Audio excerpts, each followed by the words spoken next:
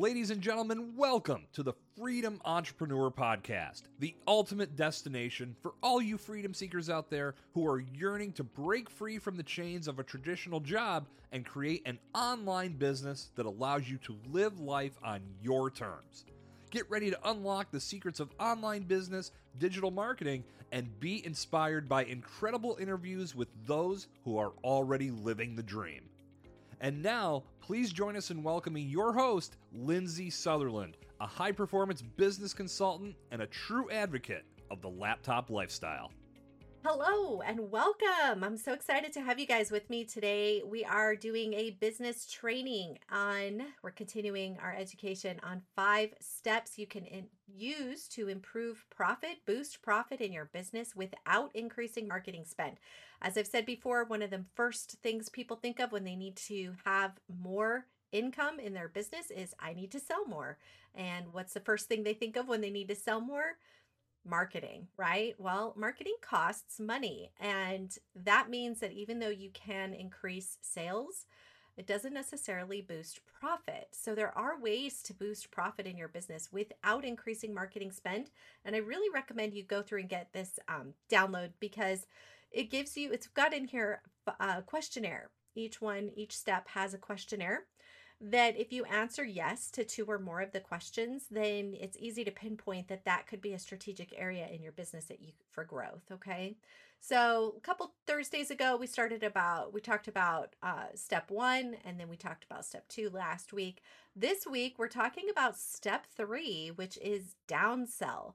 So if you're not familiar with what a downsell is, essentially it's like having your main offer, but then if somebody were to say, no, that's not for me right now, you have a lower priced offer that might still solve a problem. Obviously, it has to solve a problem, but it's not going to be maybe as robust as your big ticket item, but it's going to be something you can offer as a lower price point, which the good news about doing that is then you get more clients into your nurture space, right? And when people buy from you once, they're 60% more likely to buy from you again. So that's the beauty of it.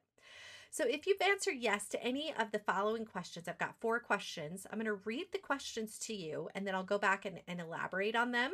And then I'll go into a little bit more detail for you as well. So the questions are, do you lack a consistent process for offering a lower ticket item if the prospect declines your offer?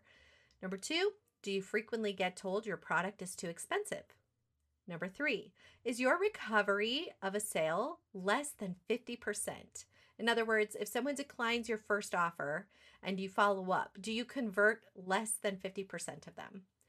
And number 4, is your closing percentage on the first pass less than 50%? Okay, so let's review. So do you lack a consistent process for offering a lower ticket item? Here's the thing, this is probably the number one thing I see missing in businesses is consistency. Oftentimes what happens is people prejudge the person they're talking to decide whether or not they're going to buy this, that, or the other thing. My recommendation is to always have a sales process, a standard operating procedure for sales. You know, this goes back to when I was in the car business. You know, we offered upsells 100% of the time. This was my motto, 100% of the process, 100% of the time. Who are we to determine if somebody can or cannot buy something or is or isn't interested in the product we're offering? If they have that particular vehicle and let's say they're coming in for a service, if that upsell made sense, it was applicable based on the order of events that I had laid out, then it was our job to recommend it 100% of the time. That would be like if you took your car into service for an oil change, but they didn't tell you that your brakes are going out. And then like 2 weeks later, you find out you need a brake job. Wouldn't you be a little irritated that the dealership didn't tell you about it? But see, what can happen is employees will assume, oh, this guy never buys anything from me, so I'm just not going to offer it. But that's really doing that person a disservice. It's also making your company look like you don't have the best interest of the client in mind. So offering a downsell is really very similar. It's a process-driven system that you want to be able to have in your business so that even if the client says no to your primary offer, you are doing your best. It's like you could say, look, I'd be doing you a disservice if I didn't at least mention this product, right? Maybe this one isn't right for you today.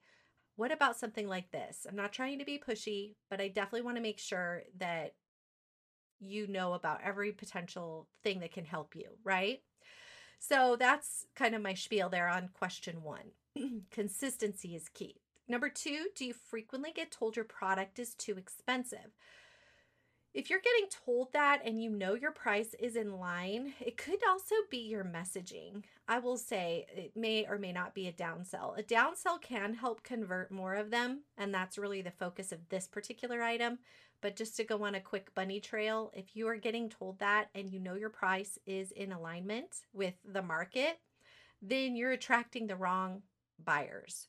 And that goes back to messaging. So for that, you should book a call with me so we can really niche down on your messaging and speak to the person who's actively looking for your product and is willing to pay for it because they understand the problem you solve is worth their money.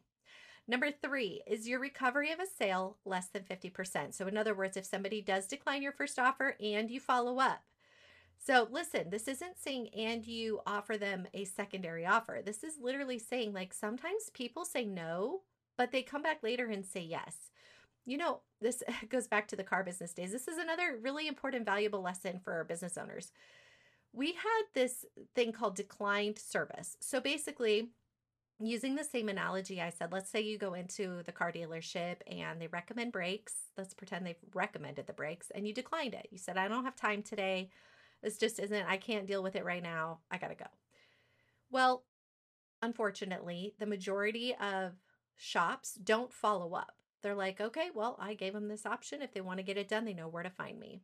In our dealership, we had a process where we followed up on declined work. Roughly 30 days later, sometimes a little bit longer than that, we would check in with them and say, hey, you know, last time you were here, we recommended the brake job. Is that something you'd like to go ahead and get scheduled at this time? This is the crazy part. Most of my team, which were the call center agents, hated these calls. I mean, these were the ones they put on the back burner, which is funny to me because they're basically made up their mind that nobody's going to buy. So I would often end up calling these people. Do you know that 70% on average came back for the work?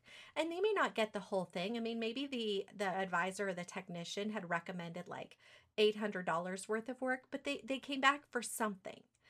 And that's really a powerful strategy if you're not selling more than 50%, if you're not closing more than 50%, and 50% of the people who tell you no are not coming back for a yes later, then your system is failing you.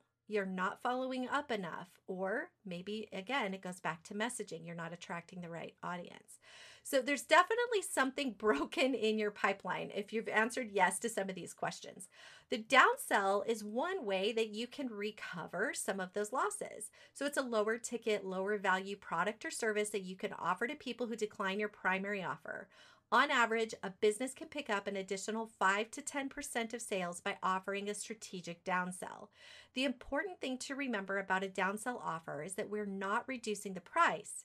We're reducing the value.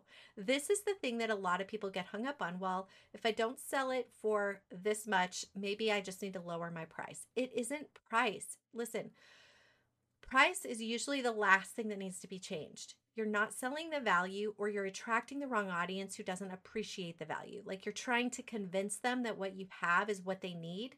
What you need to do is attract people who already know that this is a need and are looking for a solution that you offer.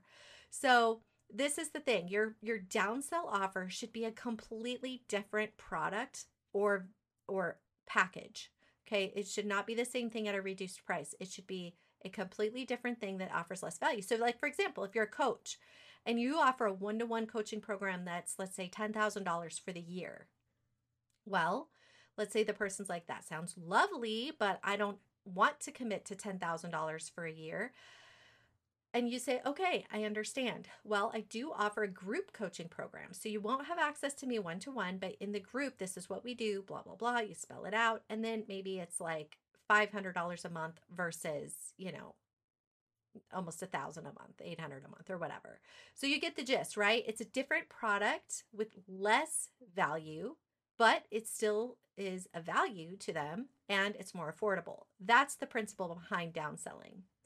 So you'll find that by having a strategic process for bundling, upselling, and downselling, which we talked about that last week, you're going to boost profits. The key here is having a strategic process that's done 100% consistency. That's what matters. That way, by the way, once you have that foundation and then you maybe put some money into lead generation, you're going to get a higher return on your investment because you're already going to boost your sales values just by having those processes in place. Does that make sense? Okay, I'd love to connect with you. Be sure to check the link below to get the download. And also feel free to book a call with me if you'd like to maybe have me audit your current processes or talk through some things. More than happy to offer you a free consultation. Until next time, stay motivated, stay focused, and remember that the power to create the life that you want is already within you. I'm Lindsay Sutherland, and I'll catch you on the next episode of the Freedom Entrepreneur Podcast. Thank you for joining us today. If you enjoyed this episode of the Freedom Entrepreneur Podcast, make sure to subscribe, leave us a review, and share the podcast with your fellow freedom seekers. Together, we'll inspire and empower countless individuals to live life on their own terms.